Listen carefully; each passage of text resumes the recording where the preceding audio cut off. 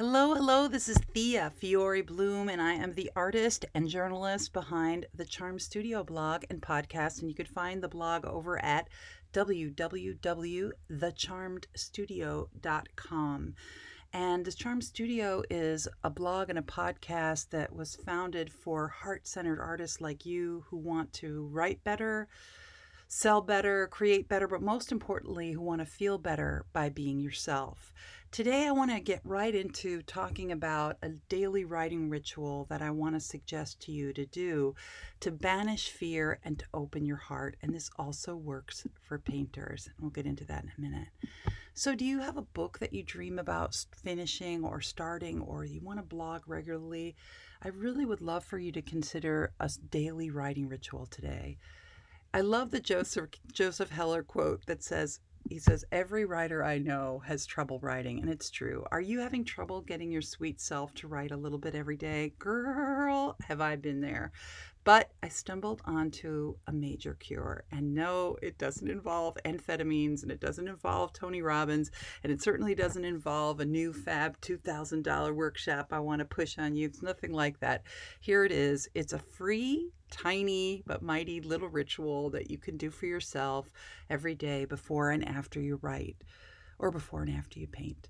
This ritual is grounded in a strong belief of mine, and it was so cool that Richard Tarnas really brought this belief to the forefront in my mind, which is this: the belief that writing is not only an intellectual and artistic discipline, but that writing is also a spiritual path, and most importantly, writing is a way to serve others. And of course, the same can be said of painting. So consider using this little ritual to help you paint or write, even for 15 minutes a day. What happens if you start doing 15 minutes a day is that it unfolds into a half hour a day and then an hour a day. And as John Updike said, some very good things have been created in 1 hour a day. But I would argue that some great things have been created in even a half hour a day. So start with 15 minutes, you get to half an hour, and half an hour is like this golden productivity point where you can do that in between things and still keep your hand on your creativity, keep your hand on your heart, keep your hand on your dreams, and still show up every day for it and get the rest of your things done in your life that you want to. I'd love to say that I came up with the idea of this little ritual myself, but it was really inspired from a talk I went to that was given by a prolific writer, Richard Tarnas, who's a professor, who mentioned it during a 2007 workshop that I attended at my alma mater, which is Pacifica Graduate Institute in California. So let me share the version of it that I practice with you. It's a writing ritual. It's in 2 acts, 2 tiny acts. And act 1 is before the writing part. And I want to tell you about, I love this quote from Stephen King where he says, the scariest moment is just before you start. So this will help you in that scariest moment just before you start, okay? So first thing in the morning for me, I trundle down in the dark to my studio with a hot cup of something, and I begin by taking a breath and striking my cute little Woodstock chime, which I don't know if you could hear here.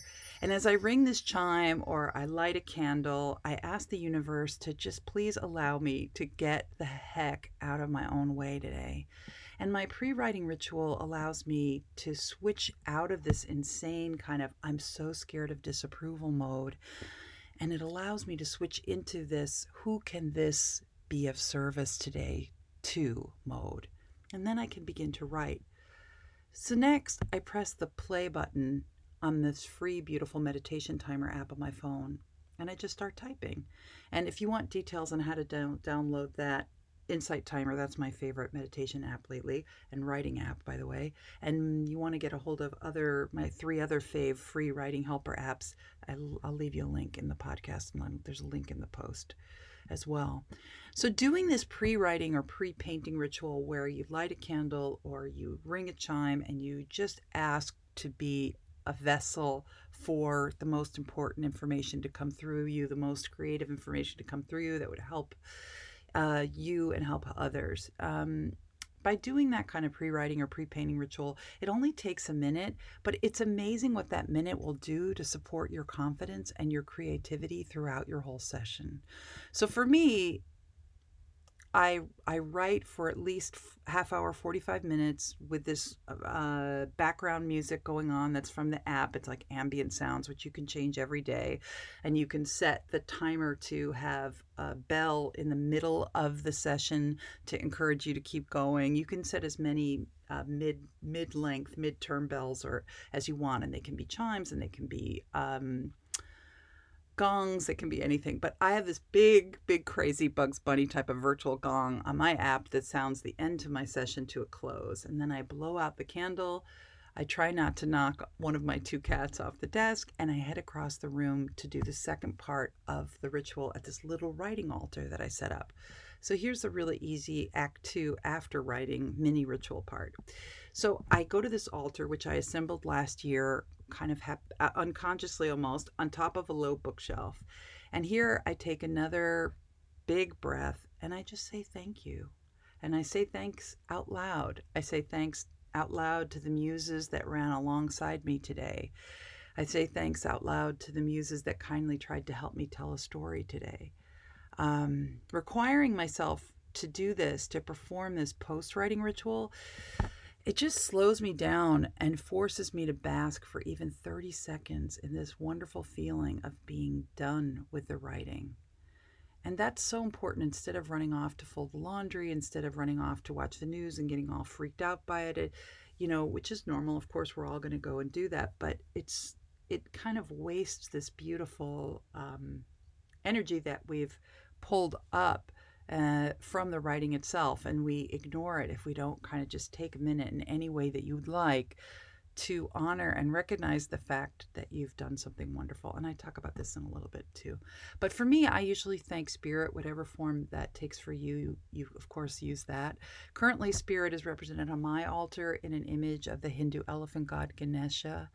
And I speak more on the importance of naming a writing guide for your work in my post, How to Outline Your Book Without Stress in Just 7 Days with 7 Cups of Tea, which is a really fun way to outline a book. And I have a link in the post here, and I'll have a link to the post in the show notes. So then to finish, I ring a Tibetan bell over the photos usually, or I have other kinds of bells if I want, and I ring a bell over these photos and special objects on my altar. And these are all objects and photos of, I have collections of like a couple of photos of my heroes. I have a collection of little group of photos of my mentors and other supportive folks in my life who are kind enough to believe in my work, and that they have either given me these objects over the years, or they remind me of that person who has been so supportive of my work over the years, or they just remind me of a person who believed in me. And you really need that as a writer, because, it's like, what did Anne Lamott say? I don't go into my mind alone. I'm paraphrasing. She said it's too scary neighborhood. Anyway, the last thing is the extremely non-sacred sticker step. And the very last thing I do is to just walk over to my wall calendar and give myself a sticker for the day. And on the day that I've done the writing, and unlike those of you who are adults, I will still do almost anything for a good sticker. So this brings up the point that you need to add your own custom touches. I make fun of myself here about the stickers, but you know what? I don't care. They personalize the ritual, and therefore they make it work for me. And they make me, anytime a ritual works for you, it helps you to show up again. So the question you have to ask yourself is, what would make a ritual work for you? What would personalize it? What would make it fun? What would make it more meaningful? Are you into crystals? Then you may want to have a beautiful blue throat chakra supporting crystal like Aqua Aura on your writing altar to help you express yourself clearly.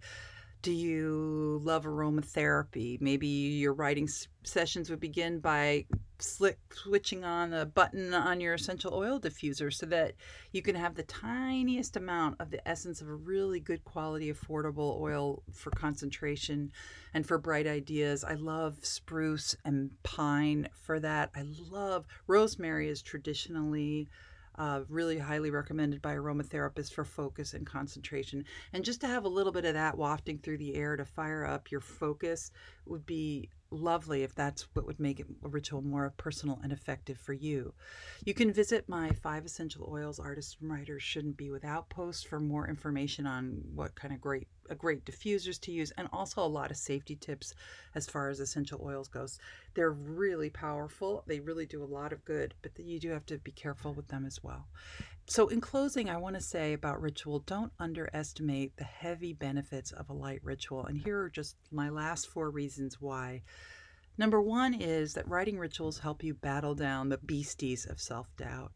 A self created writing ritual will serve you as a powerful antidote to the self doubt that plagues most of us modest, non narcissistic, heart centered artist types, which I bet you are.